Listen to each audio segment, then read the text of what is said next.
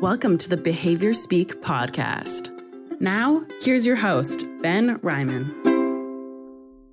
Welcome to another episode of the Behavior Speak podcast. As always, I'm your host, Ben Ryman. Today on the podcast, we have Dr. Malika Pritchett. Welcome, Malika. Thank you for having me, Ben. I'm happy to have you here.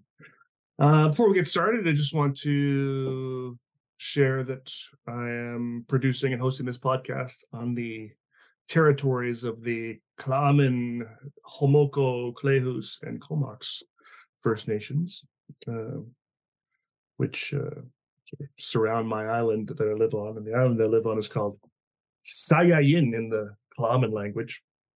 And the village I live in is called Isam in the Klaamin language.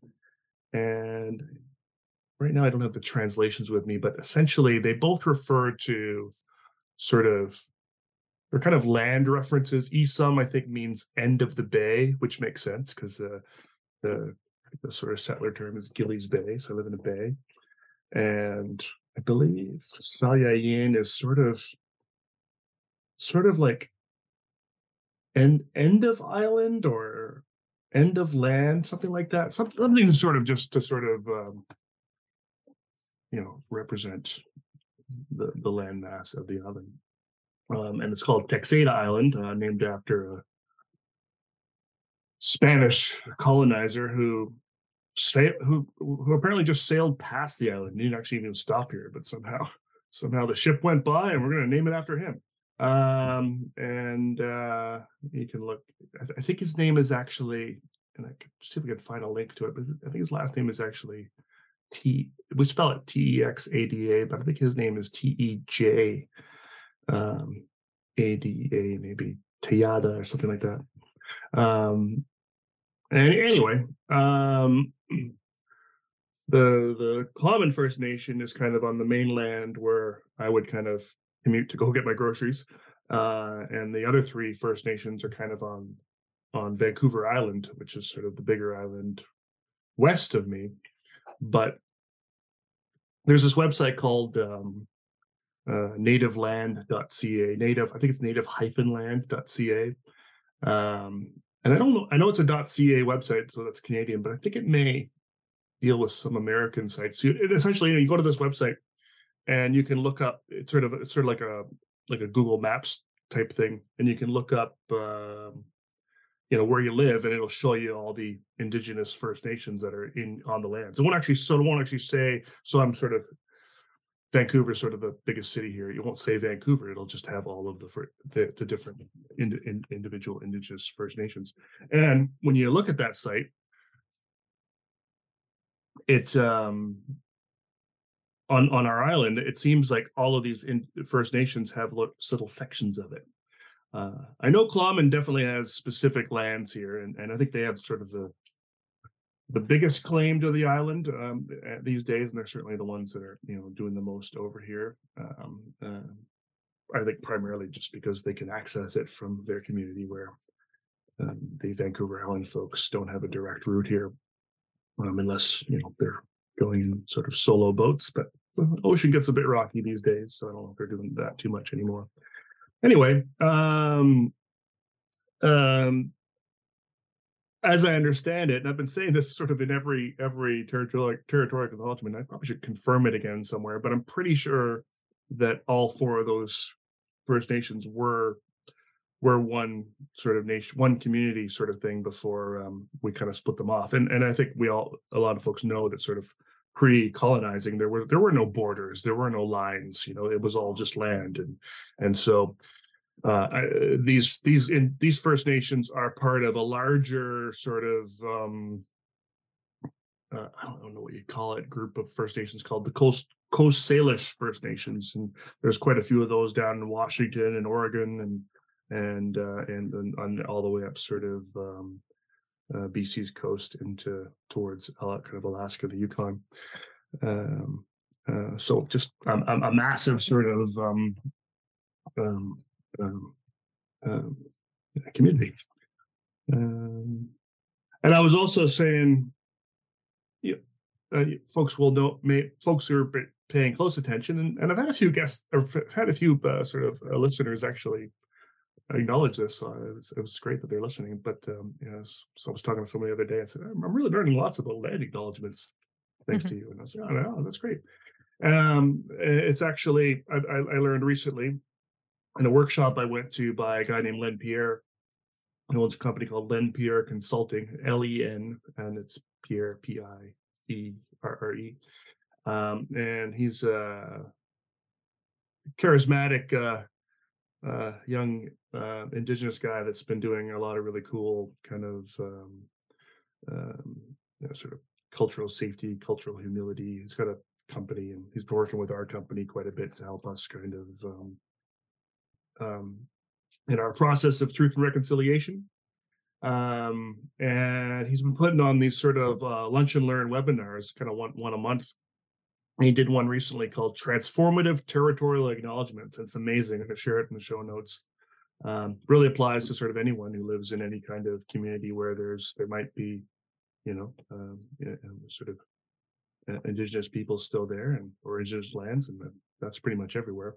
And one thing he talks about is kind of how, and I have to go back and look at it again, but I might be butchering this, but kind of how he likes to call them territorial acknowledgements versus land acknowledgements, because we're not really acknowledging the land, because the land is just, the dirt per se,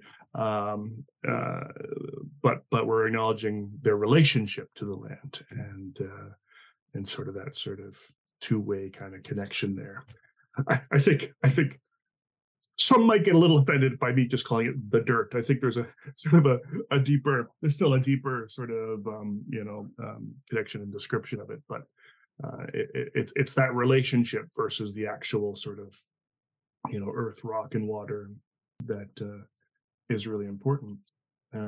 So I'm starting to call them territorial acknowledgements and learn something new every day about those sorts of things. So I'm looking forward to kind of diving in. I've been doing a little bit of work learning about the history of the Klamath First Nation, and found a series of newsletters that some anthropologists put together, and that tells a lot of stories. So I'm starting to read some of those, but I don't have any facts in front of me to share, so I'll save that for a future episode. So today we're going to be talking about a bunch of different things. We're talking a little bit about some of Malika's research, but I think more so just kind of her passion and what you've kind of become known for, I think, in a lot of ways in more recent times. I think, and that's a whole other point, I think. But in more recent times, you've been kind of recognized for your work in kind of the area of social justice and human rights and those sorts of things. So we're going to be kind of talking about, behavior analysis somewhat, but this just general sort of, I think, research practices and whatnot, and kind of the history of research. And we keep talking about reform in different areas, and and trying to change what we're doing, but I think,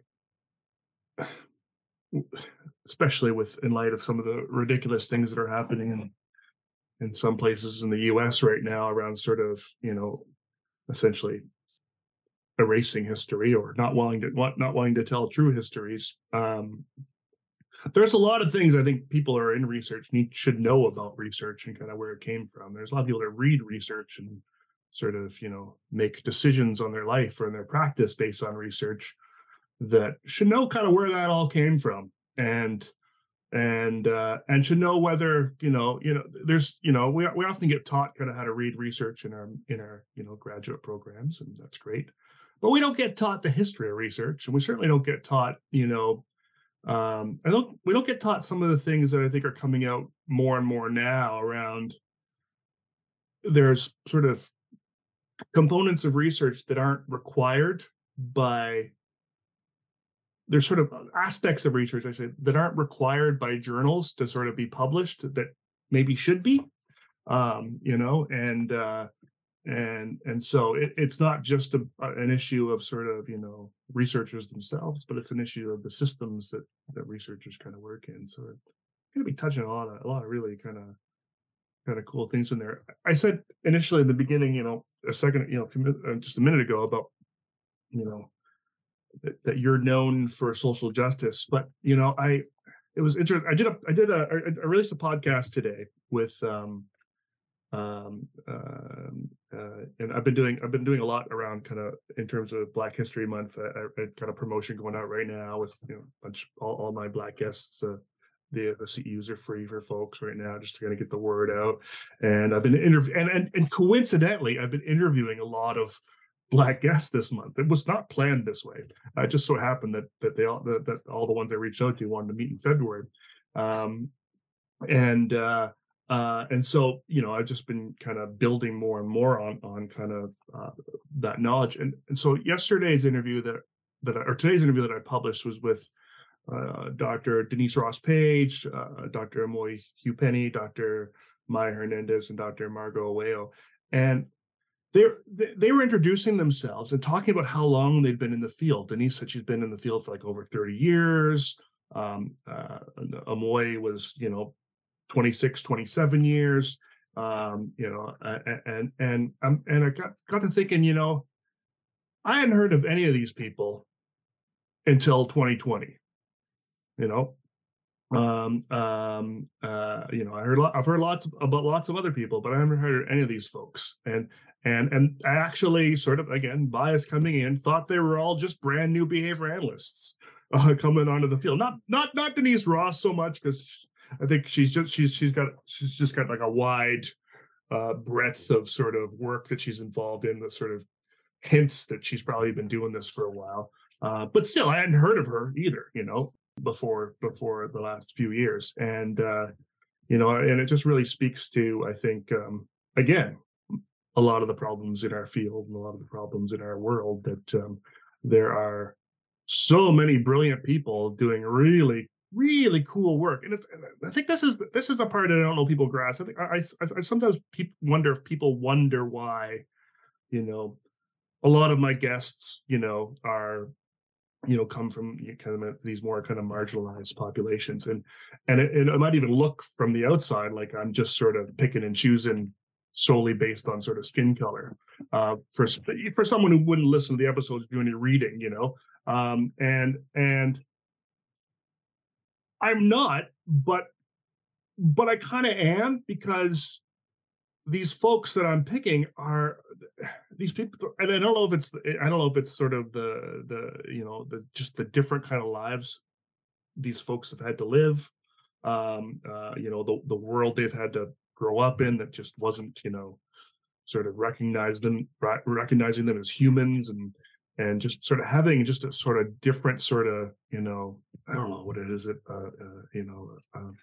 it's a strength for sure, whatever it is. The stuff that yourself and many of my guests are putting out is just so cool and so interesting. And I find the stuff that's, that's not to say that, folks that, are, maybe are white or white passing or whatever, aren't putting out good work.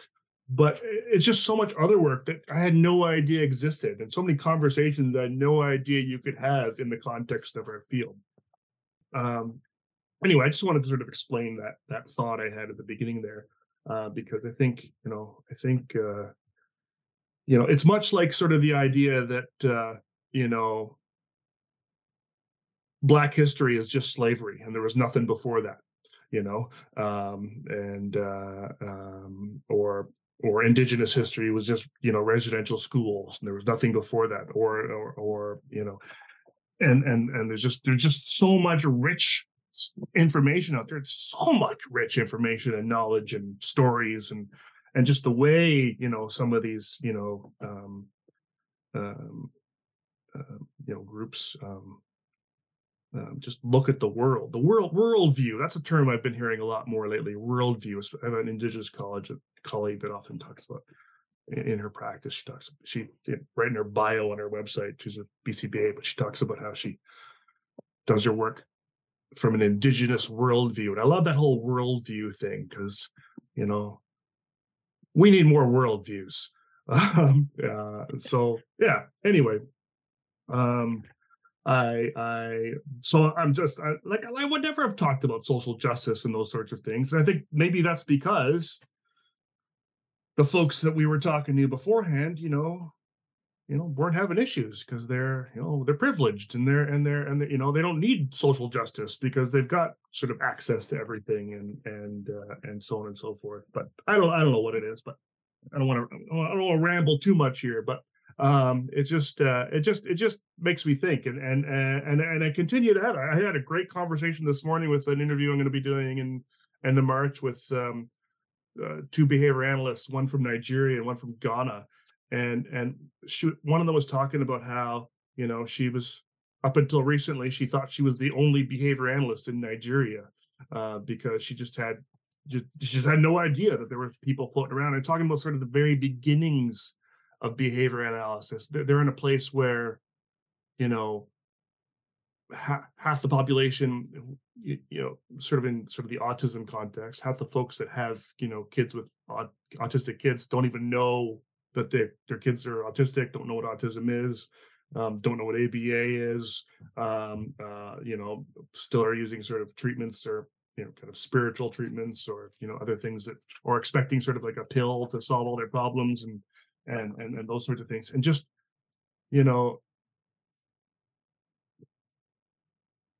most of the behavior analysts on our neck of the woods didn't have to deal with any of this stuff, and didn't have to have that perspective. And it's just there's just so many cool perspectives. So I'm just I guess what I'm trying to say is I'm just really grateful to be able to have this podcast and to be able to have really cool guests like yourself that just have a different perspective and they're willing to share it, and it's enriching my life and my mind, and I hope other people's as well.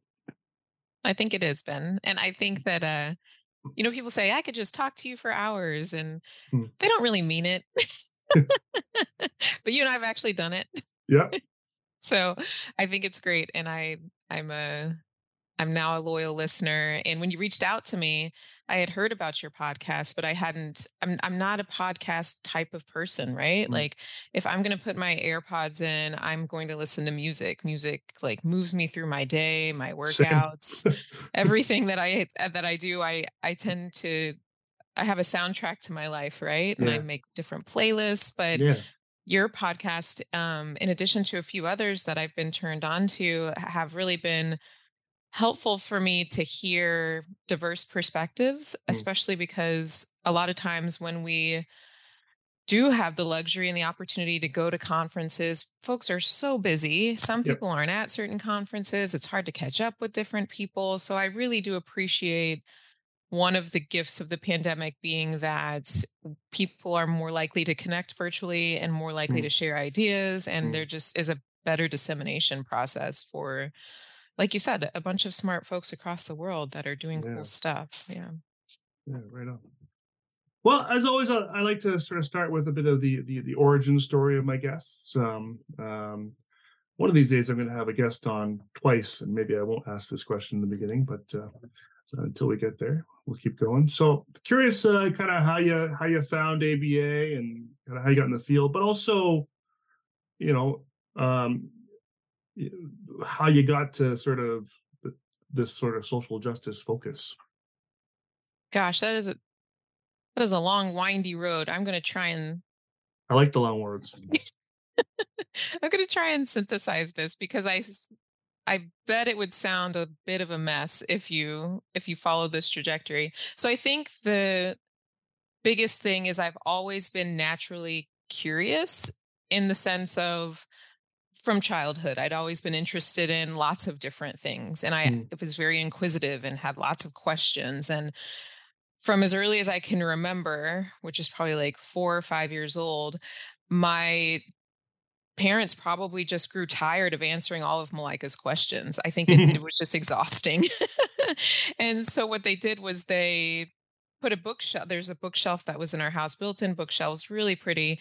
And the long hall of bookshelves. And on the very bottom row was my height. And they were always filled with books. So I had a mini library from as long as I can remember, Mm. because my parents were just probably exhausted and I was probably asking questions they didn't know the answer to. Mm. So my dad just used to say, I don't know, look it up. Mm. And that has always been the way that I was reared. I don't know, look it up. And Mm. question asking was not punished necessarily, but redirected.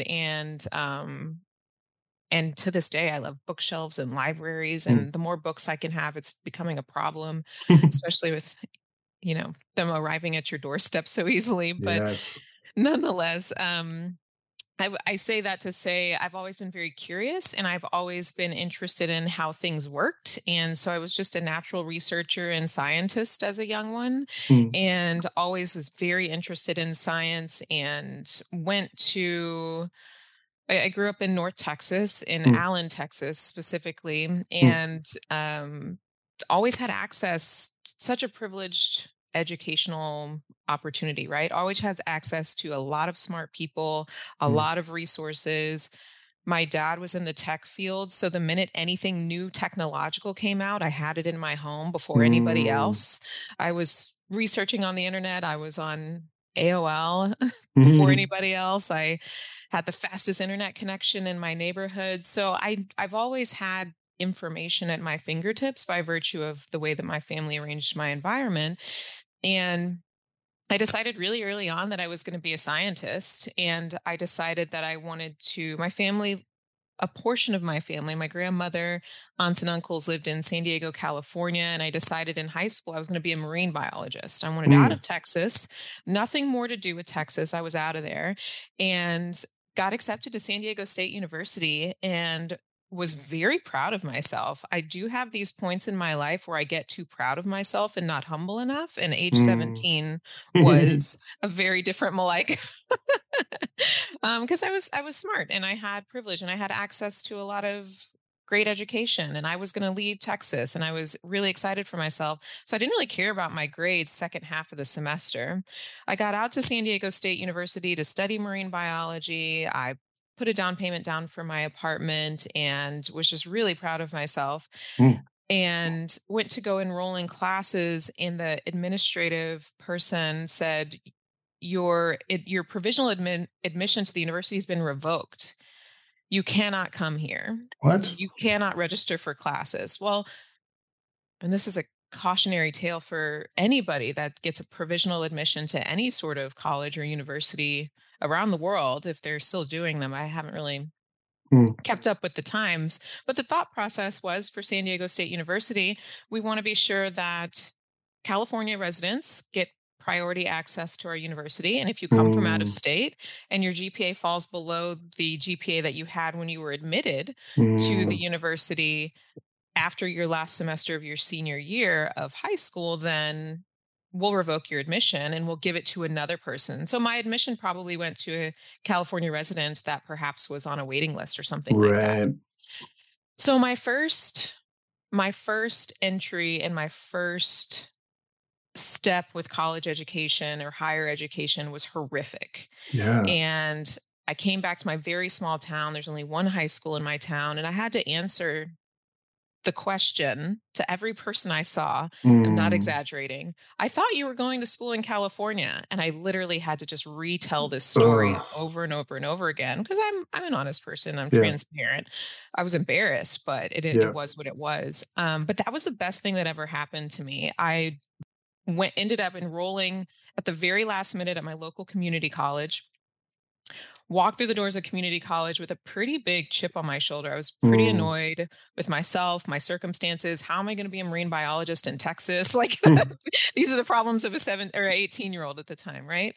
But I found some of the best professors I've ever, to this day, ever Mm. encountered in community college, Wow. and got my associate's degree in science, and loved community college so much and loved my professors so much that the advisors were like, okay, you're done. Like, you have an associate's degree, you need to leave. You need, Mm. like, you're going to get a bachelor's degree, right? I'm like, yeah, for sure. Sure. They were like, okay, so you got to leave. This institution doesn't offer that. So I kind of got kicked out in a different way of community college. But while I was there, I ran into some amazing professors, and one of them is my friend to this day and mentor. And he was a history professor. And I went to office hours one day. Office hours was a really interesting thing to me. And I went to office hours one day and I said, listen, I really love community college and I love college and I love learning. Like, this is really my jam. I could do this for a very long time. I love going to school. And he was like, well, you could be a professor and then you just do this every day. And I hounded him in his office hours. And I was like, well, what do you do? Well, I come and I prepare my lesson and then you see me teach and then I grade and then I sit here for office hours. And I was like, and this is your career. Like, you do this all the time. And so, long story short, at age like 18, 19, my freshman year in undergrad, I decided I was going to be a college professor, or at least I was going to get a PhD. That was just that. Do you know what I mean? Like, I had figured that out. And through an interesting turn of events while I was at community college, I made a good friend that she was able to take American Sign Language in high school. And she taught me some sign language over the summer. And I got really excited about it. And she told me that I was really good at it. She was like, you're picking up this language really quickly. It took me a couple years to learn everything that you know so far. I think you should take some classes at your community college. And that was just another reason to stay at community college for another year. So I got a certificate in, I believe the certificate was in something related to American Sign Language, probably American Sign Language certificate. I have to go back and look. And I became an interpreter. So I started paying for college as an interpreter and was able to not have to take student loans out at the undergraduate level. I was able to just work, interpret. It paid really well. I met a lot of really cool people, went to a lot of different environments as an interpreter. And then my advisors and my mentors at community college were like, well, what are you going to do for your bachelor's degree? And I was like, well, maybe I'll take sign language and science and mush them together. And they were like, well, I don't know how you do that, but there's a school down the road, but it was about an hour away, called Texas Women's University. And they have a deaf education program and a speech language pathology program. That sounds like an audiology program. That sounds like what you're going for. And so that's what I did. So I went and I finished my bachelor's degree in communication sciences and disorders. And I was pretty convinced I was going to go into deaf education. And I was probably going to leave the science behind, which did not make me very happy. And I also didn't feel very prepared. I did some student teaching opportunities in classrooms where there were children that were deaf or hard of hearing. And I saw a lot of challenging behaviors in those classroom settings. For obvious reasons, right? Speaking to a group of behavior analysts, they're like, well, yeah. But for me, at the time, I had just finished my bachelor's degree and I knew that I was wholly unprepared and really not very motivated to go into a master's degree in deaf education without understanding why people are doing the things that they're doing. I thought there was something really critical that was missing. Yes. I could teach language or maybe American Sign Language all day, but it was more complicated and I knew that. So I had another crisis, right? So my second crisis was I'm in this education thing for the long haul, but I know I need to make pit stops along the way and gain some practical experience. And so, so my next kind of crossroads, I went to a barbecue. It was a barbecue. I was, crying in my beer in the backyard about, I don't know what I'm going to do with my life. And a friend of a friend walked up to me named Donnie Staff. And Donnie came over and he was like, hey, listen, I'm at the University of North Texas, which is literally down the street from Texas Women's University. It's in Denton, Texas. Both of those universities are. I'm down the street at UNT.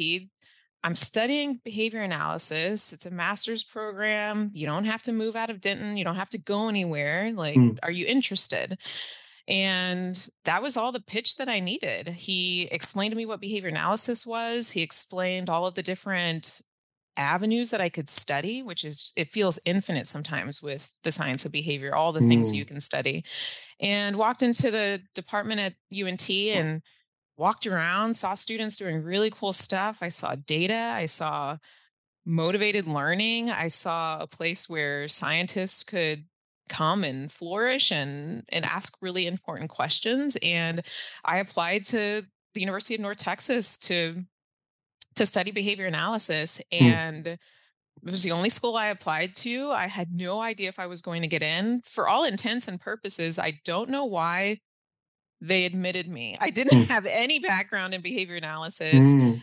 Perhaps my background in communication sciences and disorders, and I'd worked hard. I had good letters of recommendation, was a good reason for them to let me in. And the cohorts are very small at UNT at the master's level. They're about 20 students. So I was one Mm. of, I think, probably about 20, if I'm not mistaken. And then that's literally how I stumbled in to behavior analysis. What I didn't know I stumbled into is one of the best behavior analytic programs in the world. And so I guess the moral of the story is it's okay to have crises and have no idea what to do in life and cry in your beer in a backyard, because you might run into somebody who changes your trajectory really quickly. So I'm forever grateful for Donnie for just at least being human enough to have a conversation with a girl that was like, I don't know what to do with my life. Right on. Did the That's awesome. That's an Yeah. awesome story. Did you do anything more with sort of the deaf piece after that, or? So the deaf community has always found me throughout my career, right? Mm. There's always a client in need that uses sign language. It's a very specific specialty. So Yeah. I've continued to be of service. My skills are not nearly the skills as they were as far as being an interpreter was concerned, and I'm no longer certified. But I continue to use my sign language skills, and I'm not too rusty.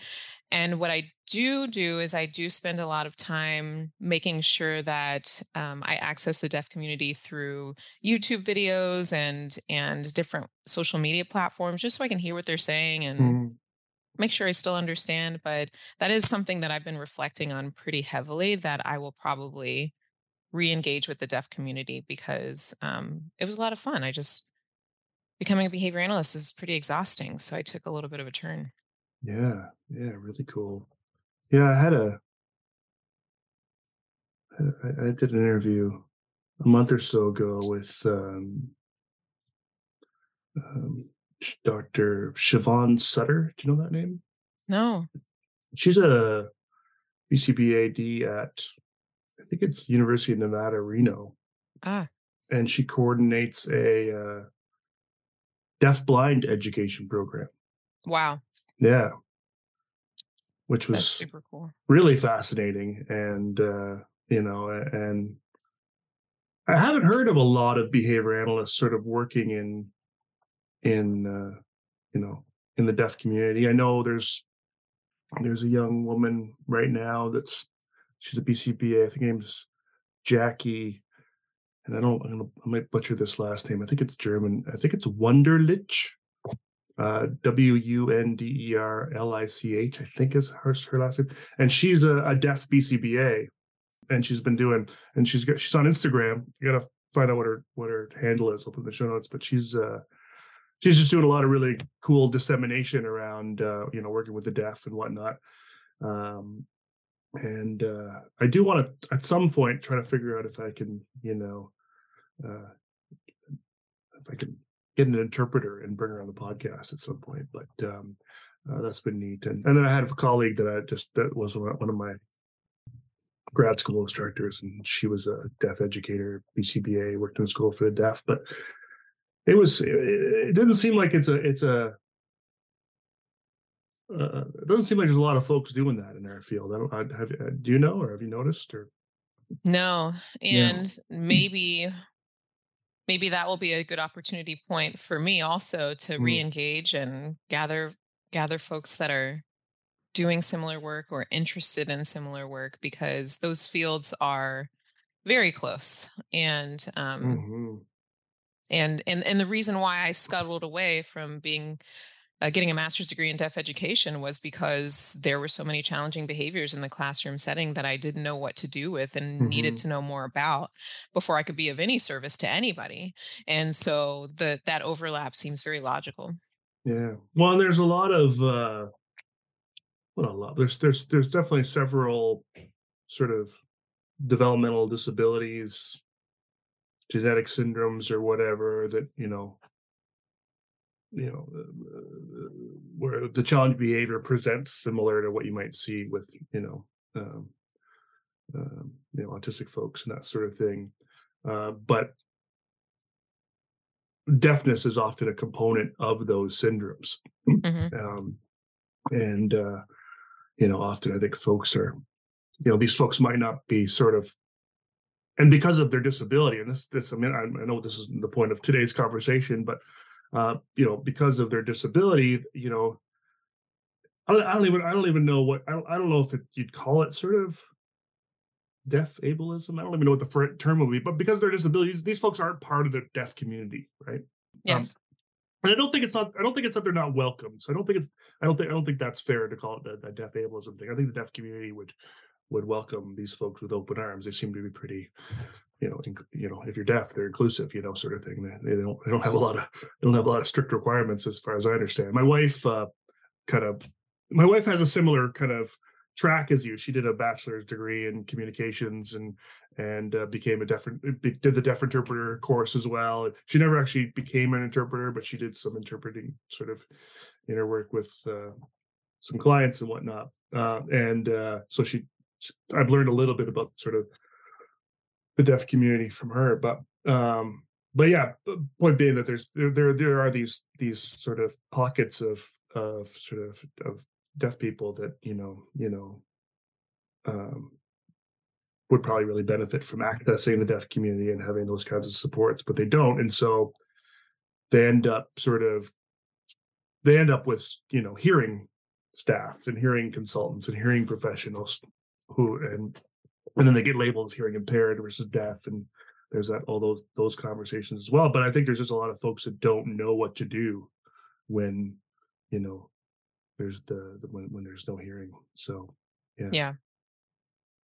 And it's okay to not know what you're doing, Mm, but it's also not okay to just trudge forward assuming that you're doing the best that you can do in that moment. Do you know what I mean? Like, yeah. people's lives are way too important for me to just trudge ahead and hope that I'm doing the best. Do you know what I mean? Like, Yeah. I'm actually, as you heard from my stories, I'm more likely to, at any space and time of confrontation, or me feeling like I don't have the skills to do something or whatever it may be in life, Mm, I am way more likely to turn around the other way. I'm very fine with U-turns in life. mm, mm, But yeah, that would be really cool to re-engage with the deaf community now that I have a little bit more time, mm. and um, see what they've been up to. Yeah.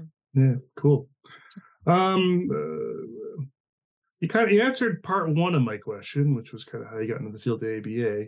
Uh-huh. Part two was, how did you become so interested in social justice? There is a lack of diversity when it comes to educational material depicting Black children in the field of applied behavior analysis. Human Expressions gives Black and brown children realistic and detailed images of kids who look like them, modeling everyday skills that may be difficult for them to communicate or express. At Human Expressions, the benefits of representation for Black and brown kids in educational curricula are clear: increased self-esteem, reducing stereotypes, and increased validation and support. To learn more, go to www.humanexpressions.org. That's human, HUEMAN, expressions.org. Hey, everybody. If you're planning on collecting continuing education credits for this episode, you'll need to enter the 3 secret words at www.cbiconsultants.com/shop. The first secret word is justice. Oh, yeah. Well, I think that, well, I know that that also has to do with how I was raised, and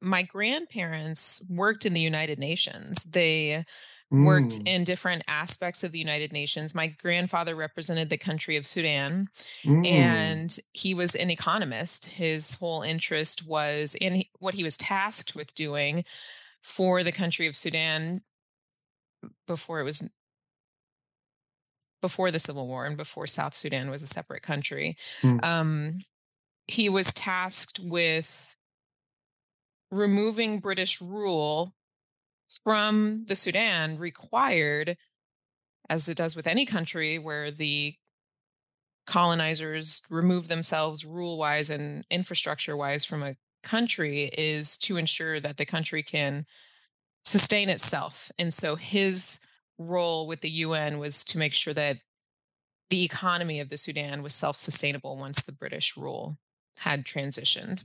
mm. So, Wow. right? Big job. Smart dude. um, and he got his he's from Sudan, he's from Khartoum, and got his PhD at Oxford University, and Wow. just kind of lived a very interesting life. I never had the opportunity to meet him, so I just have the Mm, stories from my mother, and have the pictures around our home that she was sure to make sure that, we had a visual representation of my grandfather. mm, And then and these are my maternal grandparents that I'm referring to now. mm. My maternal grandmother is from Scotland, and her link with the United Nations is she was trained as a physician, as an OBGYN, Wow. and she joined the United Nations to serve Northeast Africa. She was all over Northeast Africa. And the thought process was that she wanted to be sure that reproductive rights were upheld, and Mm, that women specifically had access to birth control, so that they weren't in these family structures where they were just continuing to have children without any access to birth control. So that's what my grandmother did. And so through the United Nations, my grandfather from the Sudan met my grandmother from Scotland, and ah, they married at a time, can you imagine? They married at a time where a Black man and a white woman getting married was just almost unheard of. mhm, And I don't know if luckily or not, because the UK has its own tenuous history with race and race relations and things like that. But um, all of that to say, I'm the my mother met my father in Saudi Arabia and immigrated to the United States in the early 80s, right before I was born. So wow. I'm the daughter of an immigrant, and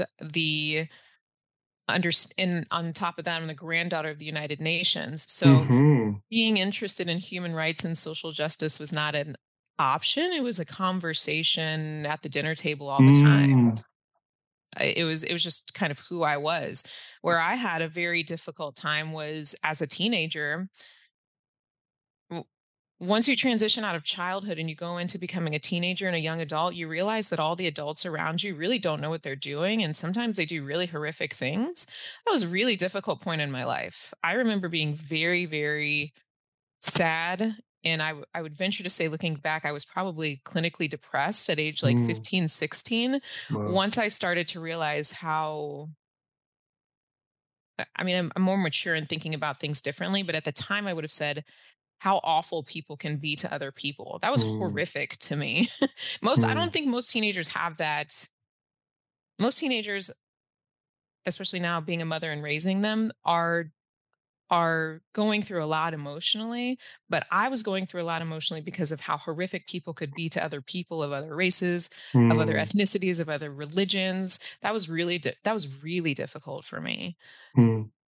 So I guess a lot of it is why I'm interested in science and why I'm interested in human rights and justice with regard to humans is probably just because of the environment I was raised in, which doesn't sound very exciting. It is what it is, right? As behavior analysts, but I've never really had an option. I've never not option. I've just never really not cared about those things, and it's just progressed to this day. I don't know how having grandparents with that story can be anything but exciting. Yeah. Um, um, um, it's it's it's like your story is like straight out of a movie. Mm. Be a good movie too. Well, if there's a way I can get a little bit of money for my kids to go to college and I their mean, grandkids I'd and their love to hear the grandkids. story about your grandparents, sort of like in full, you know, the full, like, from their youth and all that kind of thing. Because I imagine they each have an amazing story of kind of how you get to the UN, right? I mean, alone is got to be a pretty fantastic. Did they get where did they get married? That's a really good question. I'm going to have to ask my mother that question. Yeah. For the majority of my remembering, they spent a majority of their time in Nairobi. Hmm. So, but maybe And, that's where my parents got married, my father and mother. Maybe that I'm mixing those two and when are stories we up. talking? I'm not very good with dates for when you say grandparents. I mean, my Yeah. grandparents were like my grandfather was born in 1903. So I mean, I think you're talking a bit later than that. Yeah, I'm a little younger than you. Hmm. Grandfather was my grandfather wrote his dissertation in 1949, Okay. and my mom is the oldest of just two children, Hmm. and she was born in 56. So Hmm. let's just say somewhere in the early 1950s. Hmm. That Good makes sense. question. So your grandparents are probably around the same age as would be around the same age maybe as my parents. Yeah. But yeah, just for the whole, you know, um, black man and a white woman marrying and where and when that was happening. You know, it obviously if they didn't get married in you know in the U.S., which probably No. wouldn't have happened. Um, or if it did, it would have been problematic, to say the least. My grandmother was I knew my grandmother throughout my life. So my grandfather Hmm. passed away before I was born, but I knew my grandmother Oh, throughout my okay, life. And great.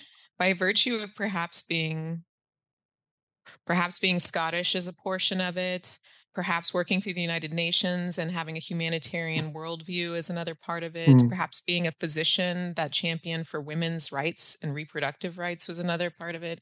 But her entire side of the family, from the way my mother tells the story, was horrific towards my grandfather and also my mother and uncle, who was this children of this union, right? These Hmm. biracial children of this union. Hmm. And they completely cut her off from family communications, but Hmm.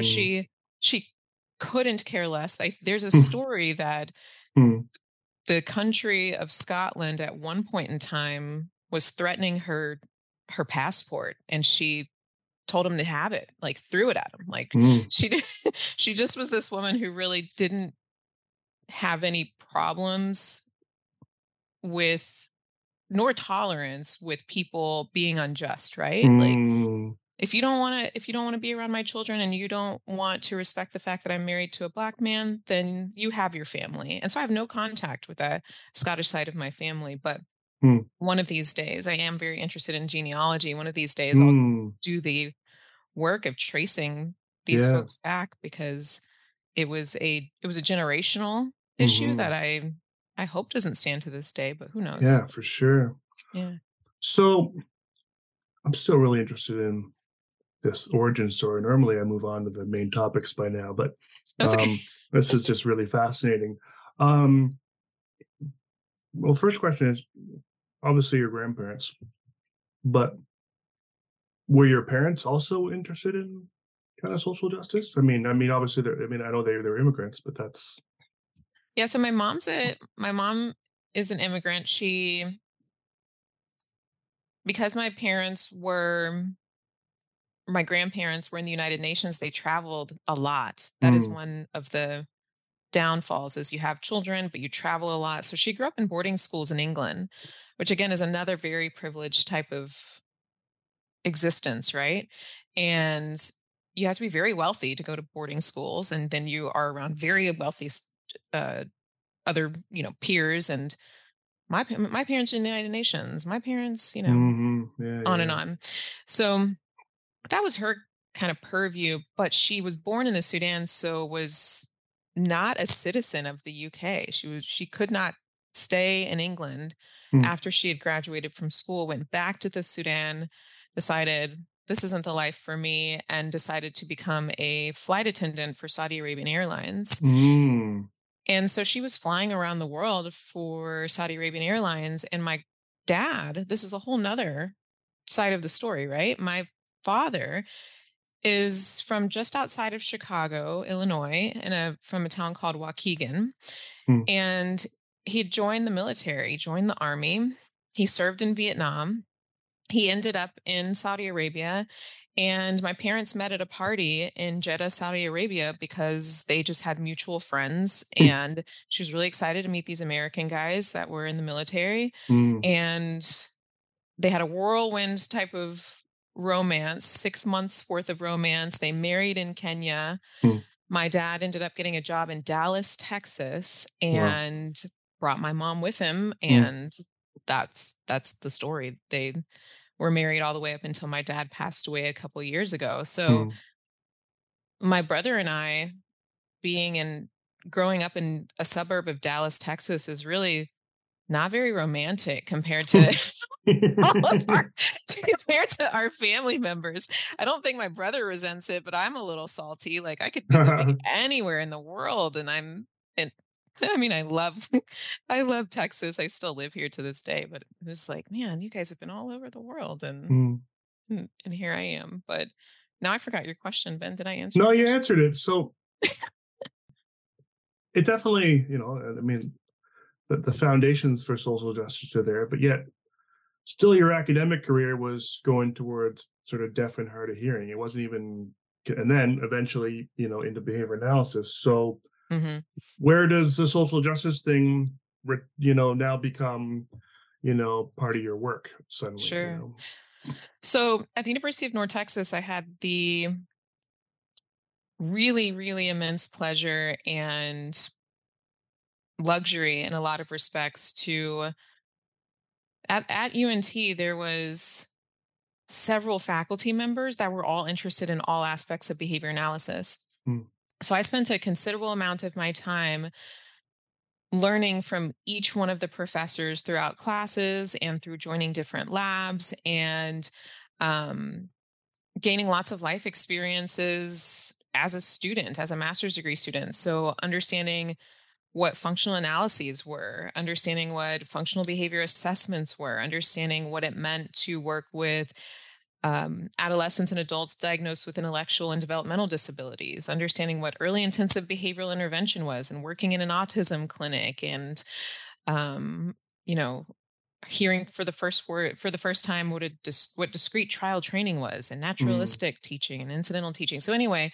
on and on and on, working in schools, I got a lot of different experiences because the faculty there were so diverse and had mm, so many wonderful and exciting areas of interest. And so I decided to, at my master's degree level, I decided to get my master's degree with Dr. Shala Lai Rosales, uh-huh, who not only has expertise in early intensive behavioral interventions, but also has a very distinct expertise in understanding the family context and the family mm, ecology and how mm, culture impacts services. mhm, So, one of the things that we did when we were at the University of North Texas is we had to do lots of different labs and practicums, as every up and coming behavior analyst does, who's interested in becoming a scientist practitioner and certified as a BCBA. And so one of our sites that I worked at was a clinic for children with autism. But the mission of the clinic was very purposeful.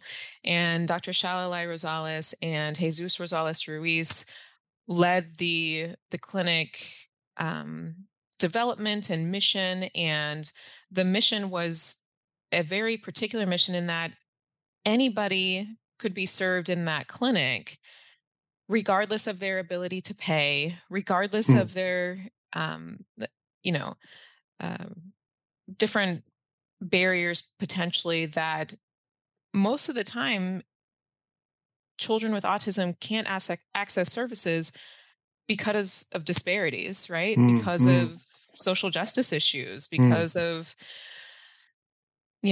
perhaps English not being the native language of the household, not being savvy enough with the healthcare system, immigrant status, level of income in the home, number of children in the home that are diagnosed with autism, for example.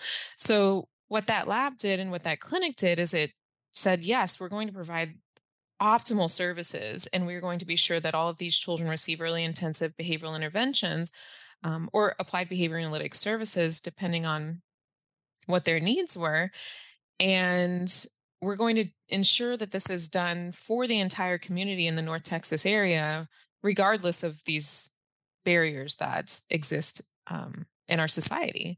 And so understanding disparities was that was my first introduction into understanding disparities and understanding what it meant to create a clinic that sought to eliminate those disparities. So that I think that that's probably where, well, I know that that's where my interest in reducing and eliminating disparities and increasing access to services for children with autism or people, period, who need access to any sort of healthcare really took off. So I spent my time in my master's degree with Dr. Eli Rosales addressing that issue and conducting a program evaluation of whether or not the clinic had actually met that mission. So I think that's probably where all of the magic combined at that point. Gotcha. No, it makes sense. Seeds were planted. Totally. So what I remember when I first reached out to you, you said, I want to talk about human rights. And I was like, sure, okay, sounds cool. Right. Yeah, I haven't talked about that yet. Like I said, guests want to talk about cool things. So where does sort of human rights fit into all this? Are you talking about sort of, ensuring, sort of like human rights within behavior analysis, or how behavior analysis can, help with human rights in the world? What's sort of the focus, kind of the goal here? So the focus is human rights from the perspective of the United Nations Declaration of Human Rights. And this Declaration of Human Rights, of course, came out of post-World War II travesties with regard to Nazi Germany and the treatment of Jewish persons in throughout the course of that war. But the thought process was, which is probably really radical at the time, right? I think it was 1948. The UN General Assembly gets together, and all of these people from across the world agree that by virtue of being human, you inherently are entitled to certain rights. Has nothing to do with your race, your sex, your nationality, your ethnicity, and they go on and on, right? The language that you speak, the religion, which is a huge. That's a huge undertaking, number one, for the United Nations to create this Declaration of Human Rights. And number two, such an undertaking in our world, and so easy to just watch the news and realize that most of the perils, if not all of the perils in our world with regard to human life, is because there's a violation of their rights and a violation of their inherent dignity to these and entitlement to these rights just by virtue of being human and alive. And so that's what I'm talking about when I talk about human rights. And so thinking about the paper that you wrote. We have a couple papers you wrote. Specifically, there's a book chapter. Yeah. What's the actual book? That the actual book. So the book chapter is. I knew you were going to ask that, Ben. I got the chapter here, but I don't know what book it is. No, okay, I got it. The actual book is Research Ethics and Behavior Analysis. And it's research ethics and behavior analysis from laboratory to clinic and classroom. So brand new textbook, first of its kind to talk about research ethics specifically. So there's been the Bailey and Birch text that I'm teaching out of this semester, and it's ethics for behavior analysts, but that book is more designed for practitioners working in clinical settings. Yeah. In this textbook for research ethics helps behavior analysts across domains, again, from laboratory to clinic and classroom, so across domains, but it's edited by David Cox and Noor Saeed and Matthew Broadhead and Sean Quigley. So highly recommend that folks get their hands on that textbook. It's actually really exciting. So the chapter we were invited to write in that textbook was a historical overview of research ethics. So we get to open when you go to write these book chapters, they don't tell you, the editors don't tell you, or they haven't told me in the chapters that I've been able to contribute to, what chapter are we going to be? You know what I mean? Like, So where are we going to be? Yeah. So we just go to writing and we're, crying tears of happiness and joy trying to get through the writing process. And we end up being chapter 1, which is so cool. Really cool. But it opens with just a human rights history of research ethics, specifically in behavior analysis. But the other paper that you're talking about with regard to social justice it was published in Behavior Analysis and Practice in that special issue that Denisha Jingles was the guest editor on. Yes. And that, and I believe Dr. Jonathan Tarbox I think he was the editor at the time. I think you're right. So bad. I think you're right. Sorry, Jonathan. My memory is not great some days, but yeah. So Denisha Jingles is the guest editor, and that paper is about social justice, kinda like it actually. When we wrote that manuscript, my co-authors are Dr. Eli Rosales, Rick Cruz, and Shion, and my co-authors were my doctoral dissertation committee.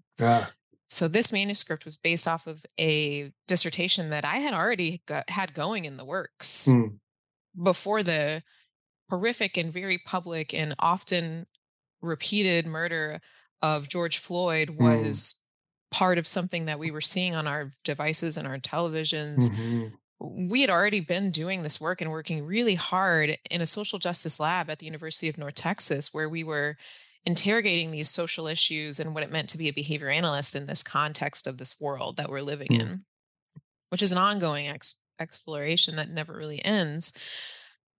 But my interest was in what it meant to be an applied science. That's what I sought out to become very interested in and to understand.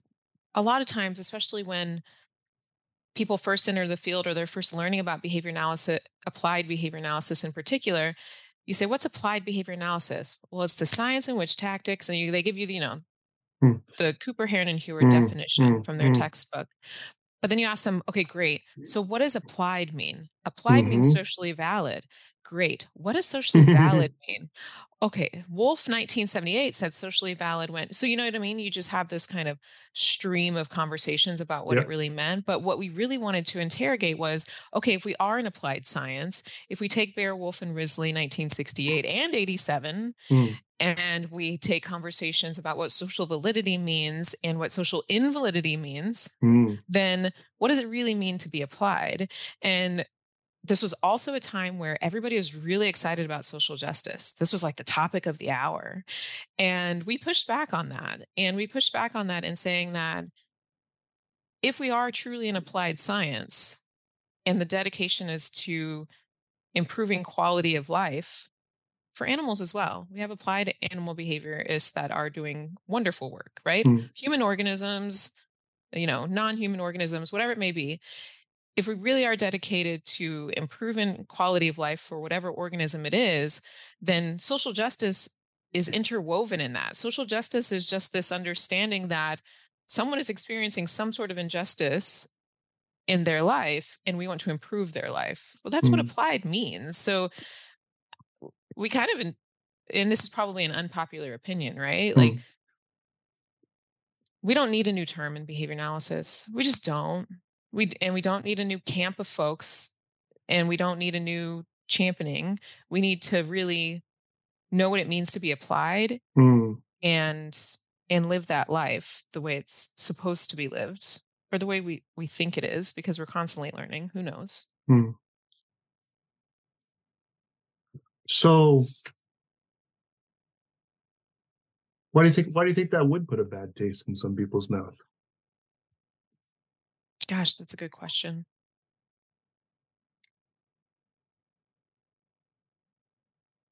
I think that there's a little bit of confusion about what constitutes applied research in particular.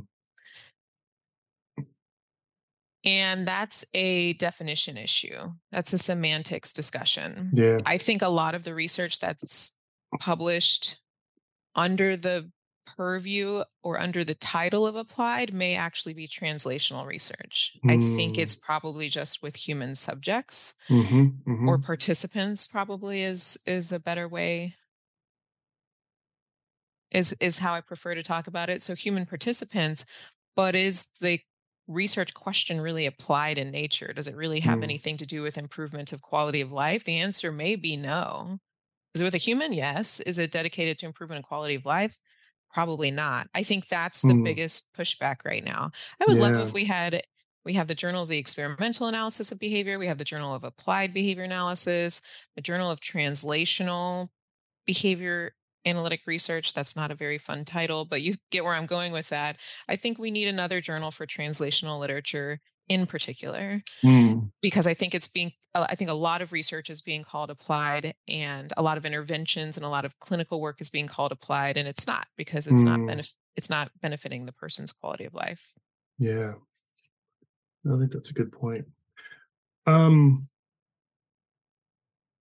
just kind of did a bit of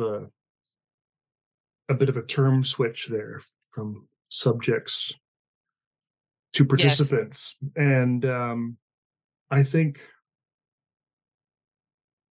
a lot of that research, they were subjects and not participants. And I think some of that speaks to, some of the stuff certainly in the book chapter around kind of the history of research, and how we sort of, looked at participants versus subjects, and subjects, in my mind, and I'm sort of speculating as to sort of why you prefer the term participants, but participants implies, I think some level of consent, some idea that I know what this is about. I know what's going on with me. Whereas, subject sounds like, someone that I can do something to, that I can manipulate, that I can, experiment with, and it doesn't necessarily have to be as, sort of graphic as, although there are some examples of certainly, horrific, research. And I think that's where some of the Declaration of Human Rights came from, because I know a lot of the Nazi Germany research was definitely, and some of the Indian residential school research. There's some similar parallels there. There was, I know, in Indian residential schools, they did things like starve children to sort of test, those sorts of things. And then there was some, and there was another experiment too. It was similar. It reminds me of a couple of the example ones, like the Tuskegee and the hepatitis study, and those where I feel like there was some sort of disease kind of experimenting happen there. I think in those cases, that's where those folks are considered subjects. Why do you think it's important to sort of know the history of research in general, but also in behavior analysis? Well, I don't think it's important to just know history. My mentor is a historian, and Mm,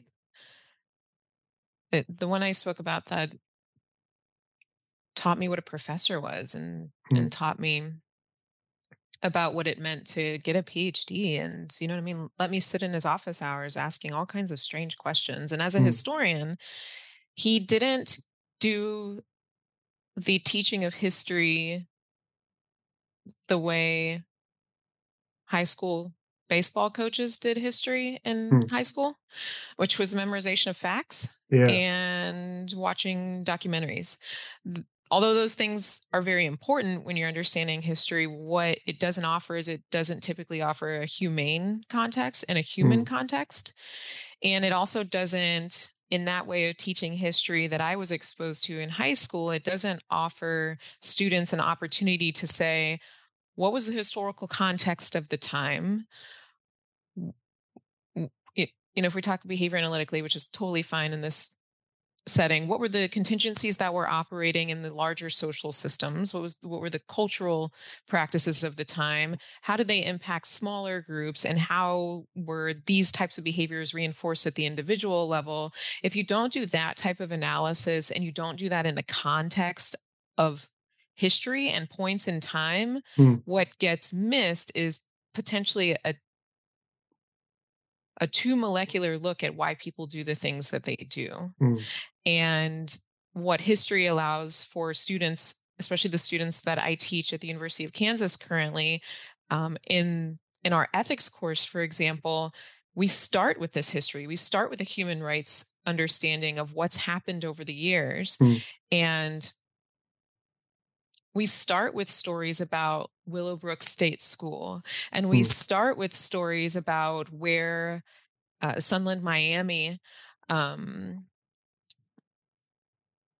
you know, uh, horrificness is like literally the only word I have right now. But we start with the history and we start with the context so that we can understand where we're sitting right now, and continue, as scientists should be doing, to say, is there something about our practices? Is there something about the questions we're asking? Is there something about the people that we're working with that could be improved? So we don't do what we did in the past, but we also don't. And this is what's happening. This is the problem with this attempt to erase history, right? mm. This attempt to whitewash, no pun intended, well, maybe pun intended, who knows? Yeah. Whitewash textbooks to say, well, let's really not talk about all of that. You take the human component out of it, and you run the risk of making the same mistakes over Mhm. and over and over again. And I was telling my students the other day, because you can just see their faces, there's a sense of humility with students that are learning this information, and a little bit of despair. And I promise them that things will get better as Mm, we move forward, but we've got to start here, and we've got to mhm, understand the human aspect of what's happened. And the the thought process I have is that if you remove the human aspect and you remove the human suffering aspect from your understanding of science, history, any discipline, then it, it's not a good foundation to start on. mm. Do you know what I mean? Yeah, for sure. For sure. You talk about, I mean, the title of the paper that was kind of based on your dissertation, Mhm. moving from colonial to participatory research practices. So I want to talk about the former for a little bit. Yeah. Um, um,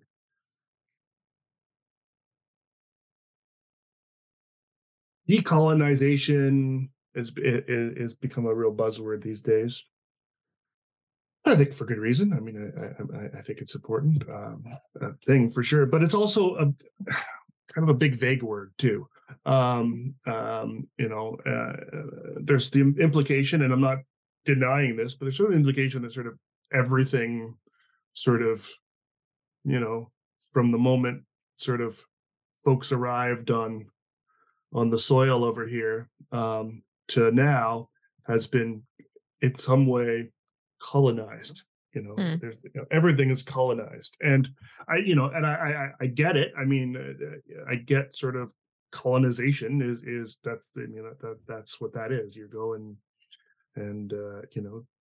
take over the lands and either remove the peoples or get the peoples to do what you want or think the way you think or assimilate or or a lot of these terms and that's definitely a thing, and it's created and over tens and hundreds of years. There's these sorts of individual kind of behaviors and contingencies that you talk about sort of form into systems and structures that are now don't even require sort of a particular a human to even look a certain way to be in place. I think we saw the prime example recently with um, um, again around how the police sort of system is very is very biased and it's not doesn't matter if the police are black or white. It's the system that's the problem. It's not the individuals themselves. So we see those kinds of separations, and so I get that we have all. It almost just seems like an untenable sort of goal that we basically need to somehow, and maybe this isn't what we need to do, but it sometimes implies, without sort of giving more context and description, that decolonization means we just need to sort of kind of start over again, from the beginning. And I think of the interview I did with Tiffany Hammond, and she talks, and she's a autism advocate. She talks a lot about black autistic woman, mother of an autistic child. She talks a lot about she's deep into the sort of ABA sort of abuse reform kind of argument and or discussion, and she says it's got nothing to do about whether ABA is good or bad. It's got to do with all the systems that ABA grew out of in the first place, back in the day, like, before even, pre-Skinner even, and sort of, and that they were all built on these sort of colonized, structures and systems that were in place. And so we got to this place from that place. And so there was always sort of, it's almost like colonization is like this taint, in the water that is just always there and slowly kind of, sometimes poisoning a fish or two, and then someone eats that fish, and then someone else eats the thing that eats the fish, and it just gets everywhere. And so and then there's this move to decolonize. These just sound like really big grand sort of super ideas that I think are important, but I have no idea how to do them.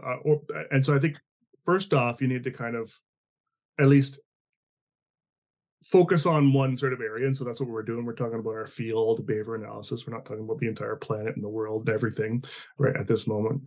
We want to move from colonial to participatory research practices. What do we mean by colonial research practices and behavior analysis? What does that, I know it's based on sort of a lot of this. We won't go through all the examples of like Willowbrook and all those things of sort of how science was so sketchy back in the day.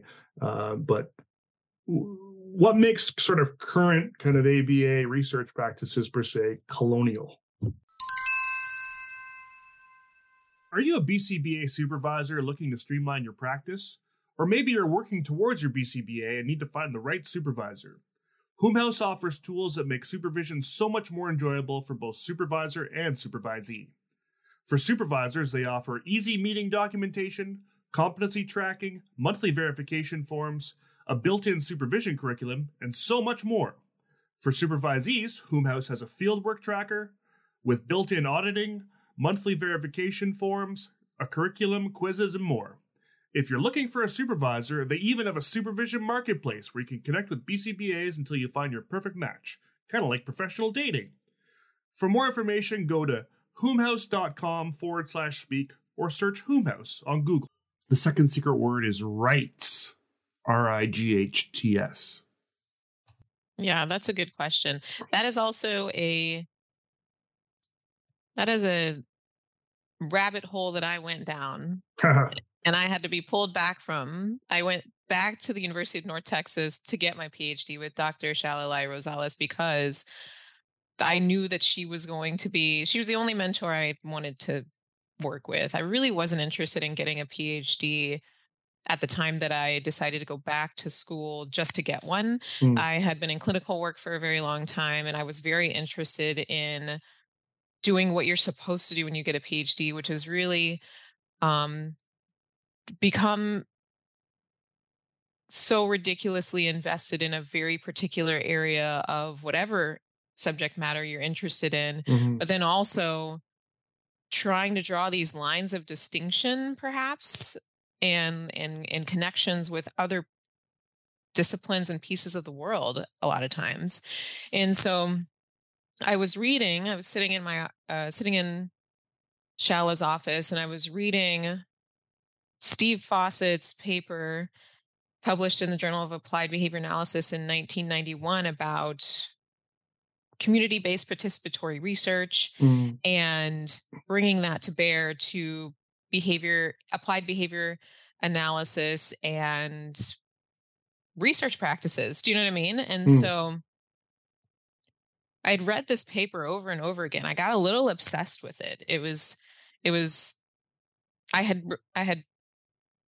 apologize to the trees that I wasted because I still have a need to learn with paper and pen. So I had printed off the article, highlighted it, written in the margins so much that I had torn the papers and needed to recycle that version and printed it off again.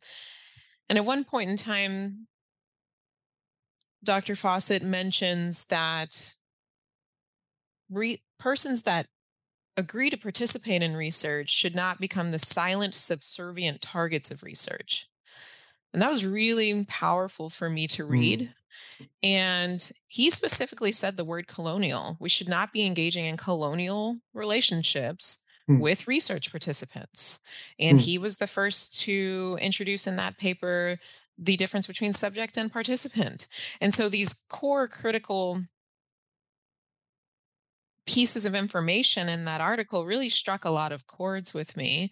And that started the colonial rabbit hole that I went down. From what I understand, I did the going back in the reference section and seeing who Dr. Fawcett had referenced. From what I understand, Dr. Fawcett was the first one in behavior analysis to use the word colonial in this regard. So Wow. he gets the credit for that. I decided that we could expand not just colonial practices with regard to subject versus participant, right? Not just with regard to the subject, but for the entire research process Yes. in particular. So colonial research practices is really something that I came up with in our social justice lab as I was mulling over my dissertation and my research. Now, decolonialization is a completely different topic.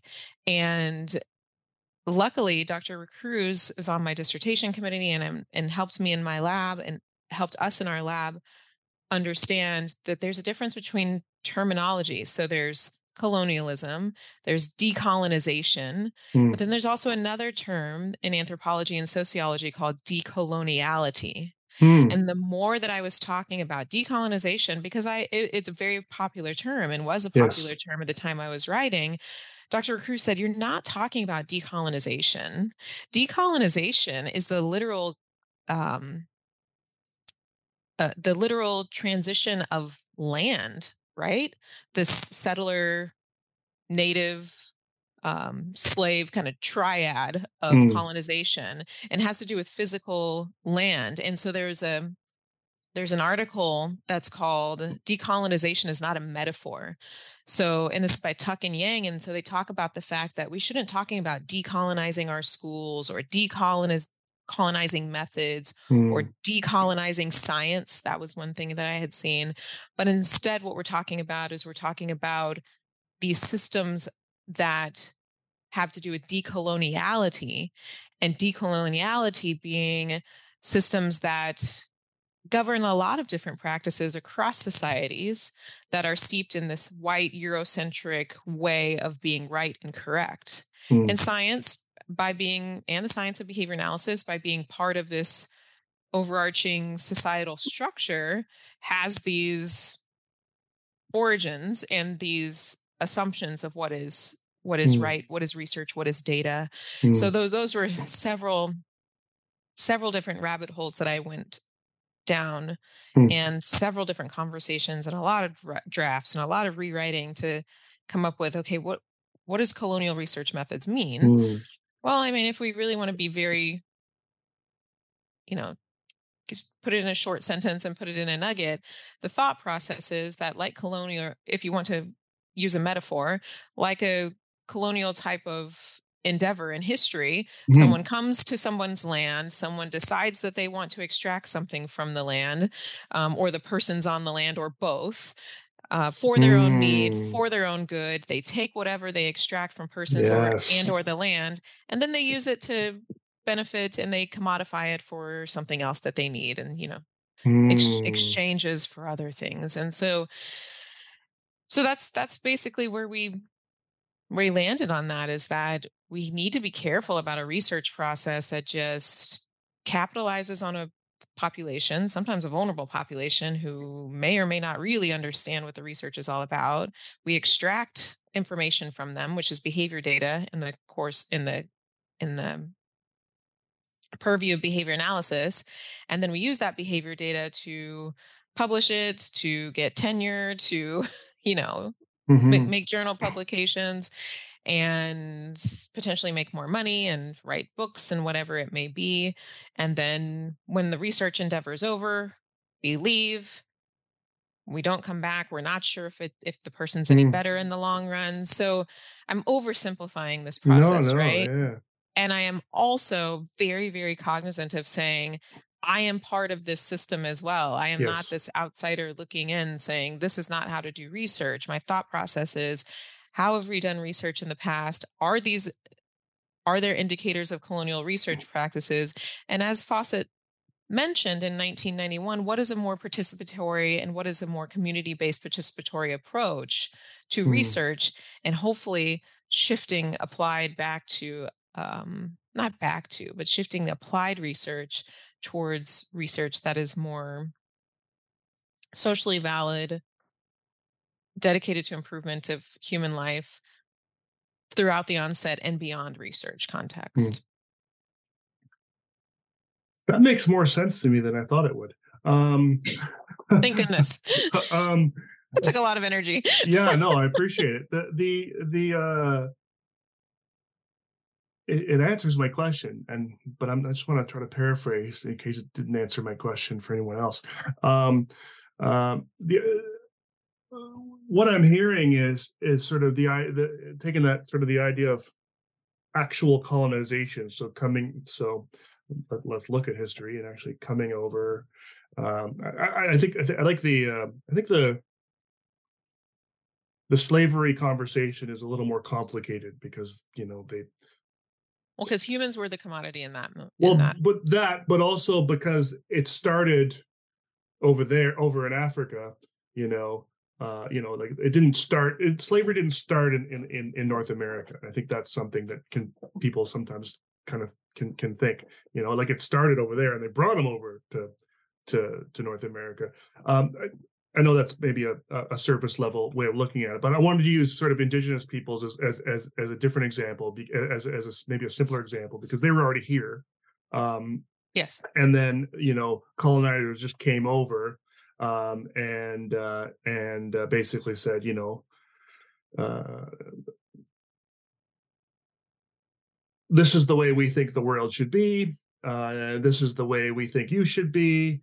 We're going to make these decisions based on essentially our biases, and you're either going to follow suit, or we're going to make you follow suit, and that's going to be for the best of everybody and for the best of the world, and so on and so forth. I think that's a very simple sort of description of what colonization essentially is. And we're going to take all your land, away from you, of course, and make it ours. And it was never yours in the first place. You were just sort of bugs that we're going to sweep off the table, as it were, and make it ours. And so I get where sort of decolonization, the term decolonization, because we in the indigenous conversations I've been having a lot and reading a lot here, one of the big slogans is land back. Yes. And they're and working towards, getting the land that we literally stole from these folks. And so that makes sense to me, that decolonization is returning the land, and because colonization is taking the land, decolonization is returning the land. It also makes sense to me just to use that as a metaphor, and if this was your intention, and apply it to behavior and analytic research, and or just research in general, in that right now, and again, I'm not a researcher, but as I understand it, sort of right now, the sort of typical way a research study comes into play, if it's not a replication study, is somebody says, I think this is important. And I think, we need to look at this, and we need to prove whether what I think is important is accurate or wrong or whatever. But I think we need to look at this group of people, because there's a problem with this group of people, that we need to fix. And we can fix it by, selecting this group this way, and applying interventions or whatever, to these people in the way we think makes sense, and then we'll decide if the results are useful or not, and so on and so forth. So it's really us. It's really it's a very controlling kind of way of looking at things, and it's a very biased way of looking at things. So if I have a bias that says, I have a bias based on ableism and, say, racism. We'll just use the two of them, that says, that Black autistic kids should, I don't know, do something, because I think that's just the way it is. Because my perspective is that they should do it like we white non-autistic folks do it. Then I ask but the research question of itself doesn't come out so blatantly racist. It's just sort of we need to teach Billy to use a knife and fork at dinner, but culture, but we don't take the cultural piece intact, that his family doesn't use forks. They never did and they never will, but we're going to teach them to use a fork because that's what we do. That's my bias, and now I'm going to recruit a bunch of folks, and teach them all to use forks, and then in the end it's going to be a successful study, because now I've got 30 kids that are using forks that didn't before, and and that'll get published for sure, because I did everything right. But that's a very that has no meaning to those kids. That has no meaning to those families, to those communities. That was all a bias. It was a bias from the very beginning. And it's interesting that, I don't know if you're familiar with Dr. Kristen Botama-Butel's work. I might have brought her up in a previous conversation that I forgot to press record for. But she's a psychologist and a researcher, and I had her on the podcast, so it'll be coming out soon. And she and her team essentially analyzed most ABA research, and she wasn't looking specifically at colonialism, but she was looking at sort of things like bias and conflict of interest, and adverse effects reporting, and how most ABA research doesn't have any of those things in the right way. Like we don't report bias. We only report bias maybe if it's really obvious, but because so much bias is implicit, we don't report it. And I won't spoil the podcast, but her research essentially suggests that most ABA research isn't really, the outcomes aren't really valid, because because of this, essentially this colonial approach, and not sort of reporting all these other pieces that kind of led them to come to these conclusions, and also led them to, do these studies in the first place. I gotta listen again. ADHD's kicking in. I gotta listen to the episode again and edit it and remember everything she said to really be accurate with it. But it just makes me think of, everything we're doing, comes from a place of bias when we do research, and the way we recruit is often very, sketchy. The way we, accommodate for the needs of sort of, we do a lot of autism research. So the way we accommodate for the needs of autistic folks, whether it's sensory issues or whatnot, we don't really deal with any of those things. We're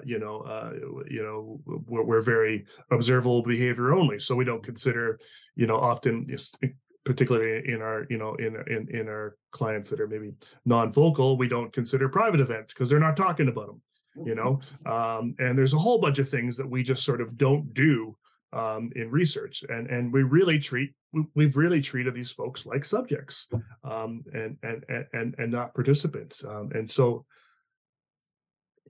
I think I was trying to paraphrase, and then I rabbit holed, but it's okay. But I think that's part of the reason, I think, for sort of Fawcett wanting to bring in this sort of participatory action approach. Yeah.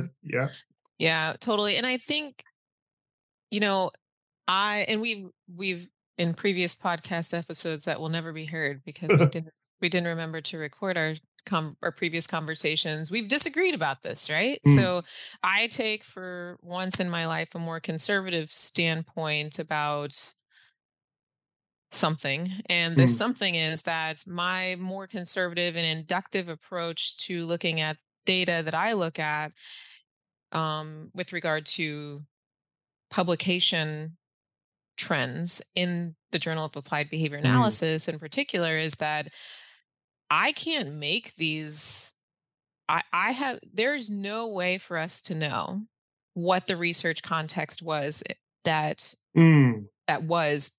There's no way for us to observe, measure, record over time. What we only have is we have the permanent product that is journal publications. Right. So I take a much more conservative approach to, have applied researchers been doing applied behavior analytic research over the years? And the purview is, again, the Journal of Applied Behavior Analysis from 1968. In this case, for the first 50 years of the journal's existence. I can't make sweeping, for sure statements about what happened. It's impossible.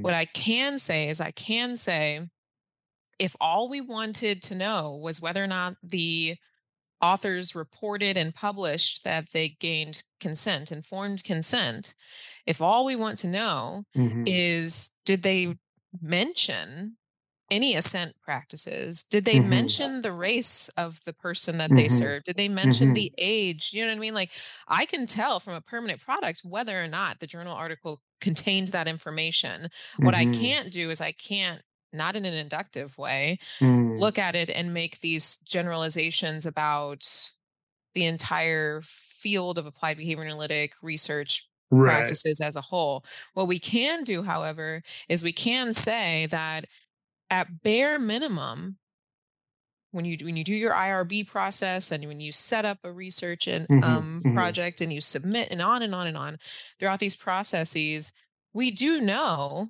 over time these processes have changed. But as we stand today, we do know that you need to provide consent. Do you know what I mean? Like, there's certain things, according to the Belmont report, that says respect for persons, beneficence, and justice. This is our bare minimum. This is our bottom line, right? These are our core principles to working with human participants in biomedical and behavioral research.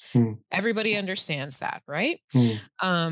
So what we can do is we can say, well, where do we measure up to those bare minimums? Where do we measure up to those core principles that the institutional review boards abide by? And that is a better and more objective way of looking at our research practices as a field, instead of wanting to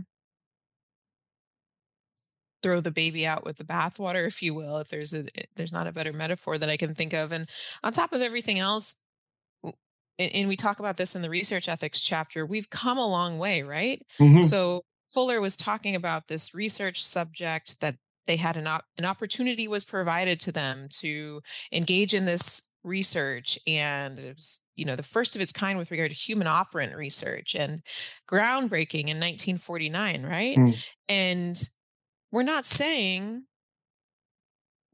Fuller is a bad person, right? You're just a person operating in the contingencies and the Mm-hmm. context of your environment, and science progresses. That's the Mm-hmm. nature of it. Mm-hmm. Environments change, we change with them.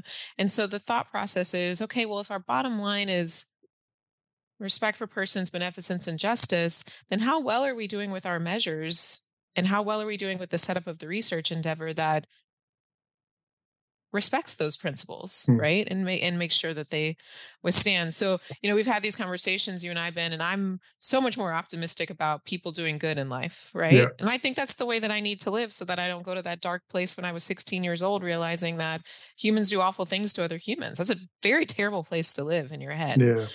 So perhaps it's a coping skill that I've learned over time to say, and behavior analysis saved my worldview.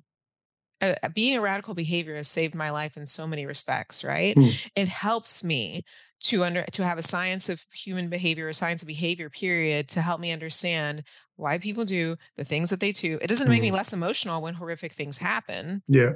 It doesn't take the humanness out of who I am, but it helps me ground myself and gives me a way to understand why people do the things they do, and how do we shift contexts, including research contexts, to make sure that suffering doesn't continue to perpetuate. Mm. That's something I can sleep with at night. Mm.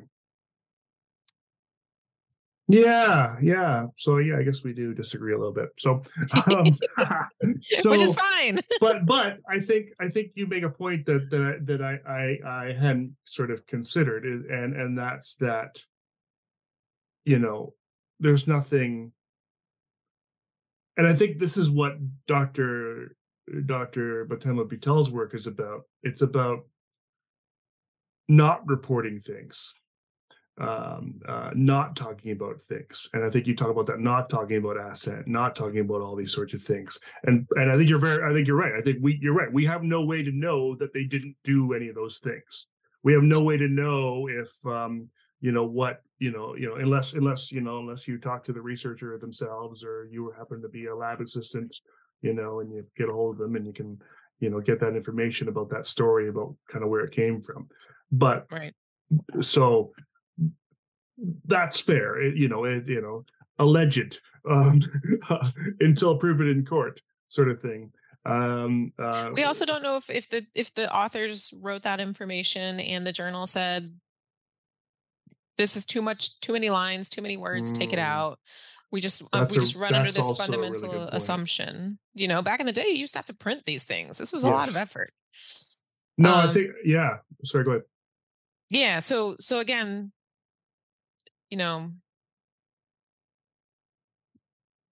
we don't know. We don't know what we don't know. But now we have better measures, perhaps, and better context. And maybe another portion of it is accountability with each other and asking each other, what's going on in your lab? Like, where did you come up with these research questions? Is this really an applied question?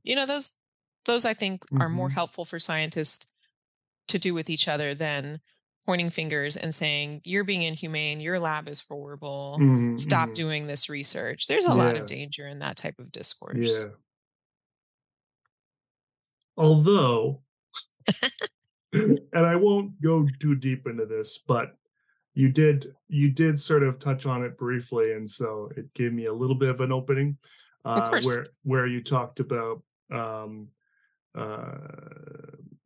behavior analysis doing good things for all organisms, and some of the animal research. And I'm still looking to do an episode on this. I need to find the right person to interview and have this conversation with. But I have a lot of struggles with animal research in experimental analysis of behavior, particularly I can sort of live with maybe, birds pecking for stuff, and not even I can't even do well with that stuff, because I struggle with animals in captivity in general, as a thing. But I definitely struggle with sort of the studies where they give them drugs, or they mess around with their brains and put electrodes on them, and all that kind of crazy psychedelic stuff. I think there's a lot. I think it's interesting that we have these applied fields that are there to do good things for organisms, but then we have experimental areas that are actually exploiting organisms to meet their needs. But I don't want to take over the podcast topic on that one, because that's not what we're talking about today. But it does. I do struggle a bit with sort of the idea that we can have applied animal research that's doing good for animals, while at the same time we're storing rats and birds in cages for their entire lives, and jabbing their brains with electrodes and that sort of thing for the good of humans. I don't know why. Remember that movie? Oh no, just because it's because we're not being exclusionary to organisms, and we're talking about research. Yeah. Remember that movie called Fern Gully? Did you ever see that movie? I remember the title. I don't remember seeing it. So it's this movie about rainforests, and it's for children, but the story is about rainforests and cutting down rainforest, and Robin Williams plays the character of a bat that's been experimented on, and he's got a wire coming out of his head, and there's fairies. There's a human that gets fairy size, so all of a sudden his world gets turned upside down because he's seeing everything from a fairy's perspective. And not to trivialize your point about animal research or just the treatment of organisms, period, in many contexts, I don't want to trivialize that, but I remember watching that as a child and understanding all of that. And I think that's why I like hanging out with children so much, because they seem to have more of an understanding of, oh yeah, this big dude was cutting down these trees, and then he got shrunk down to the size of this fairy who depended on the trees for a living and had a very spiritual relationship with the trees. There's elders in the story, although it's an animated cartoon, although it's old and outdated now, according to the animation that I see, which blows my mind. I just saw Avatar, but Avatar is another one of these animated movies that talks about these really important topics. And well, now I'm down a rabbit hole, but anyway, it reminded me, as you were talking about me as a child feeling very sad for, his name was Batty, that was his character, and he was like, I had to ask my dad, like, why does he have this thing? It was very odd to me that this animal had this wire thing coming out of his head, and he would short circuit, and it was supposed to be funny, you know what I mean? And it was hysterical as a child. But I think that that's a way for people. Sometimes people are able to write, make animation, to kind of make sense of strange things. I love stand-up comedy and live music, which is living in the capital of Texas. Austin is that's what we do. We do live music and comedy shows. And that's kind of another thing that I use to cope. But I don't think you're alone in this thought process of what are we doing and how we can do better. I think where I get really nervous, especially for our field, if I'm being completely transparent, which I am always, which sometimes gets me in bad positions, I'm very worried about behavior analysis right now as a field, and this polarizing way in which people are setting up arguments or having discussions about very difficult topics. Like, are you serious? You seriously think that you have it solved with how to solve racism as a problem? Because I'm pretty sure if you knew how to solve this problem, it wouldn't be a problem right now. You know what I mean? And for humans to pretend like they have all of the answers, myself Yeah. included, I need to be checked often, and I surround myself with people who check me often. Mm. This is a very dangerous vibe right Mm. now in behavior analysis, and you can see it happening in conversations that you overhear at conferences. You can see it happening in protesters, for instance, outside of our ABAI conference in Boston last year, Mm-hmm. from the community about electric shock. And then you can Mm-hmm. see it in position statements and voting, and uh, you know, behavior analysts having really insensitive conversations about race and racism on listservs. Mm-hmm. It goes on and on and on, and it is a very concerning time to be a behavior analyst for me, because Mm. I don't. Again, I don't like, as much as it doesn't seem like it, I do not like confrontation, and I do not like really, really difficult conversations. But I really don't like when power dynamics seem to shift left and right, and everybody Mm. seems to say that they are right and they are right. And it really makes me uncomfortable. And I don't know what to do with that discomfort except for sit with it at this point in time. Mm-hmm. Um, but I also really don't want listeners to think that, well, I listened to this podcast and Dr. Malika Pritchett said, like, I am just a human operating in this flesh thing that I Yep. carry around on my bones, and I'm just behaving in the same context or similar context based on my history of learning. Like, no organism is better than the other, and these solutions are not easy solutions. But I Mm. also know that if we're actually going to make any impactful change in our world, and change some of these horrific things that have happened with any human organism, that we're going to have to eventually work together. Like, each individual person can't solve these types of problems. Mm. But I'm today, as we sit, Black History Month, February 2023, I'm very worried for the divisiveness and the divide in our field. And I don't know.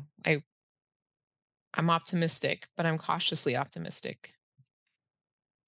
Is I it don't know why I said all that, Ben. is it surprising? No, it's really.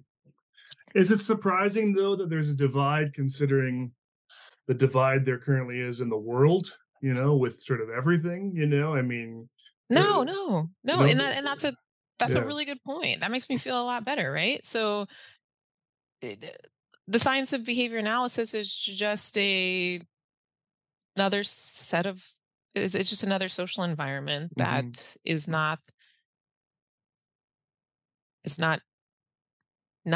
influenced by contingencies and other systems in society. So yeah, that's a good point. I mean, it's not to say either that sort of the people you know, on one side are bad people and the people on the other side are good people either. But it there's just so much polarization now in the country, in both countries. In Canada, a lot of what's happening in the U.S. is happening in Canada too, more and more. It's getting scarier and scarier.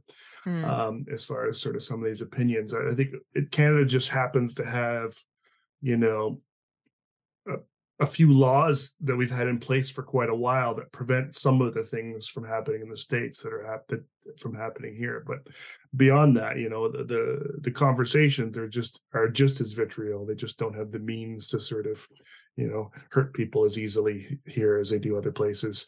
But they're finding ways, for sure. I don't know, we just had an incident of a school bus driver driving a bus into a daycare intentionally. So, Oh my gosh. you don't need gun laws to hurt people. So, Yeah. but anyway, yeah, no, and I think part of it is, I think the only thing we can do in our field, sort of with this stuff, is try to listen and kind of keep having conversations, and you know at some point you got to kind of make the decision that, okay, I'm talking to a brick wall here. There's nothing's going to change the mind of sort of these 6 people or whatever. And so don't worry about them. Those 6 people aren't going to take over the field and make all the decisions for us. There's let's talk to the people that are interested. And I think there's a lot of people that just don't know, and they're all kind of stuck in the middle. And so with that in mind, I don't want to take too much longer in this chat today, but I would like to talk a little bit about the positive side of this whole story, and that's the moving to. So maybe because I think we could maybe just talk a little bit more about sort of what participatory research is, and kind of what it can look like. I think folks our arguments against participatory research haven't been sort of that it's bad or useless, but it's that it takes too much effort. It takes too much time. I had Grant Bruno on the podcast at episode 37. He's not a big analyst, but he's a Indigenous guy, father of a autistic boy, and he's doing community participatory research with the Indigenous community, and he has no idea. At the time of the interview, which was last fall, he had no idea what his research was going to be on, or what the research question was going to be, or any of that stuff, or who or where he was going to go. But he was in his PhD program and he was doing research. And how is that possible? Well, he was doing this thing called community participatory research, where the first step is going to, the community, whatever that might be. I think for autism research, that's got to be the autism community. For deaf research, that's going to be the deaf community, and so on. And he wants to do research in the Indigenous community. And so the first thing he's doing is he's building relationships in the Indigenous community. He's formed these kind of men's circles. He's got a men's circle, and I think I'm butchering a bit of this because some of the stuff is just stuff he's doing separate, just within his community. But he's got this sort of circle of basically Indigenous elders and Indigenous community members, and he calls it a circle. I can't remember what type of circle he calls it. But he's basically meeting with them on a regular basis to try to see sort of, what areas do you folks need help with? What areas do you folks need change in? What kinds of research would you like to see happen that would benefit you and your community? And that is step. And I think, and I don't know what I've never read about participatory research and sort of the steps or whatnot. But that seems like that's sort of step one but before you don't even need to have a research question when you're doing your PhD, because you shouldn't have one. You should be getting it from the community. And that's kind of where he's at. And I don't even think he's at the question yet. And this was, it's been 6 or 8 months now. Yeah. Well, community-based participatory research, that's a mouthful. Yeah. Community-based participatory research comes from an action research paradigm. And action research has an underlying assumption that there's some sort of injustice that we need to take action on, hence the name, right? So that's why it's important also for scholars and researchers to understand who informed and what informed this research methodology. So you can't have community-based participatory research without the understanding that there's some sort of population that we could probably consider a vulnerable population, and the issue that they need solved is probably some sort of injustice, some sort of disparity they're experiencing, something happening in their lived, local, real context. And so I think that's the future of applied behavior analysis. I think that's where we're pushing, right? We're pushing more towards understanding people's voices, understanding, listening to what people are saying that they're having difficulty with, sitting. I was lucky enough to have an applied anthropologist on my dissertation committee to help me understand what all of this meant from a research methodology standpoint, and sitting with information and understanding the origin of the research question. And the origin of the research question, this is Beowulf and Risley. This is not Malika Pritchett. So I get to hand it off to those before me. But the origin of the research question should be organic and from the people, not from the researcher. This is not my words. This is Beowulf and Risley. Look it up. Do you know what I mean? And so that's what I think we need to continue to do as applied behavior analysts that are conducting research or that are digesting research, is to start asking those questions, like, where did this question come from? And if the origin of this question is from people, that's a really important line of research, just by virtue of being how we intersect with people in society and how we bring the science of behavior analysis into people's lives. And I think that's a cool thing. Like, I love being a behavior analyst. I can't wait. And another thing that's happening that I think is really inspirational is podcasts like yours, talking to additional people, asking them about what they're doing, and also the teaching, which is where I'm having the most fun in my life right now, the teaching of the next generation of behavior analysts. And I can see with my students in particular, they're really thinking, and they're thinking deeply, and it is not easy. This is not an easy process, right? To think deeply and interrogate as you're learning the science of applied behavior analysis. But I see lots of programs changing their readings, changing how they introduce certain topics. Like, we are still behavior analysts. We are still scientists. This is still a very powerful and promising science. We also are taking into account additional contingencies operating on our own behavior and the behavior of others, and continuing to hold that on down the line. And collaboration's not a bad word. And you can keep the internal validity of your experiment and still collaborate with participants in the community. Zigzag is an autism therapy management platform. At its core, Zigzag seamlessly allows management of programs, adding, editing, changing long-term and short-term objectives on the go. Zigzag makes data collection super easy for therapists on site and automatically calculates progress, providing you with session summaries and graphs in real time. Zigzag provides you the ability to manage all of your clients, whether they be center or home-based, and work with all the various therapists and parents seamlessly.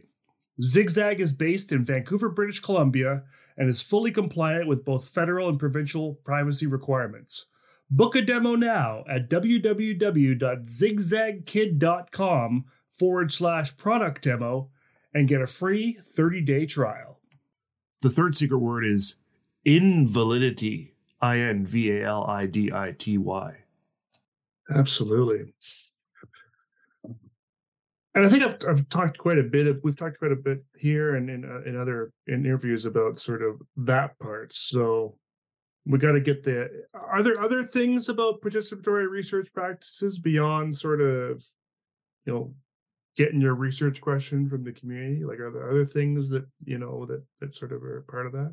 Yeah, I really, again, Steve Fawcett's paper in 1991 is a huge influence on how I frame community-based participatory research and my understanding with regard to behavior analysis. But another piece of it is, at the outset of research, can the effects be maintained by the local community themselves, right? So you come in, you do great work. Can they sustain these wonderful changes after the researcher leaves? Does their quality of life continue to be improved because of the researcher's presence? Did you teach skills related to empowerment? Did you teach skills related to self-advocacy, determination, that ensure that people that agree to participate in research have their life improved, don't still depend on the researcher for continued life improvement? So there's a lot of different indicators that Dr. Fawcett outlined in that article that I think are great indicators and great questions to ask at the beginning of research, throughout research, and beyond, which is really cool. Does the research take place in the natural setting? What's the setting? Do you know what I mean? So again, these are not boxes to check off in your research agenda. Are there community stakeholders involved? Yes or no? Check yes or no. Is life improvement or empowerment a dependent variable, yes or no. This is not a checkoff list, right? Mm. But it should be more of an organic and participatory process. And I think that that's cool stuff. Hmm. Yeah, that is cool. And it does take time, like you were mentioning. Community-based participatory research sometimes mean you're sitting there observing for a long time and listening for a Hmm. long time, Hmm. especially if it's a community that you're an outsider of, that you do not Hmm. belong to. Hmm. Anthropologists are very good at that type of research endeavor, or research practice rather. Yeah, one of my supervisees is he's got his undergrads in anthropology, and I've been learning so much from him. He's always applying that anthropology lens to things. I think it's a one of many things that might be missing from some of our training for sure. Um, yeah, that's cool. So are people doing this? Yeah. I Thank mean, goodness. I've seen a couple examples. Like I said, I found a couple folks on the podcast, but it doesn't seem as common. Like when I'm sort of reading the research, and maybe is that maybe because, like you said earlier, that maybe it's just the journals not wanting all that info. I don't know. Yeah, Um, or I'm just not reading the I right stuff. well, this is not. I'm not in a position, I should say, to make a sweeping Sure. statement about what folks are doing or not doing, because even through your podcast you're telling me about all these wonderful people. I'm like, I had no idea who that person was and what they were Right. doing, which is Right. really really indicative of us just needing to do this more often. But Yeah. anyway, that's one of the reasons why I am so incredibly stoked to be at the University of Kansas, because I Mm. get to be at the birthplace of applied behavior analysis in particular, continue my interrogation of what applied really means through Mm. my research and teaching, but then also to work alongside scholars who are doing applied research that is incredible and wonderful and meaningful. Mm. And I spent the last year and a half working alongside Dr. Jamila Watson Thompson, Mm. and her research and her team's research and she was mentored by Dr. Steve Fawcett.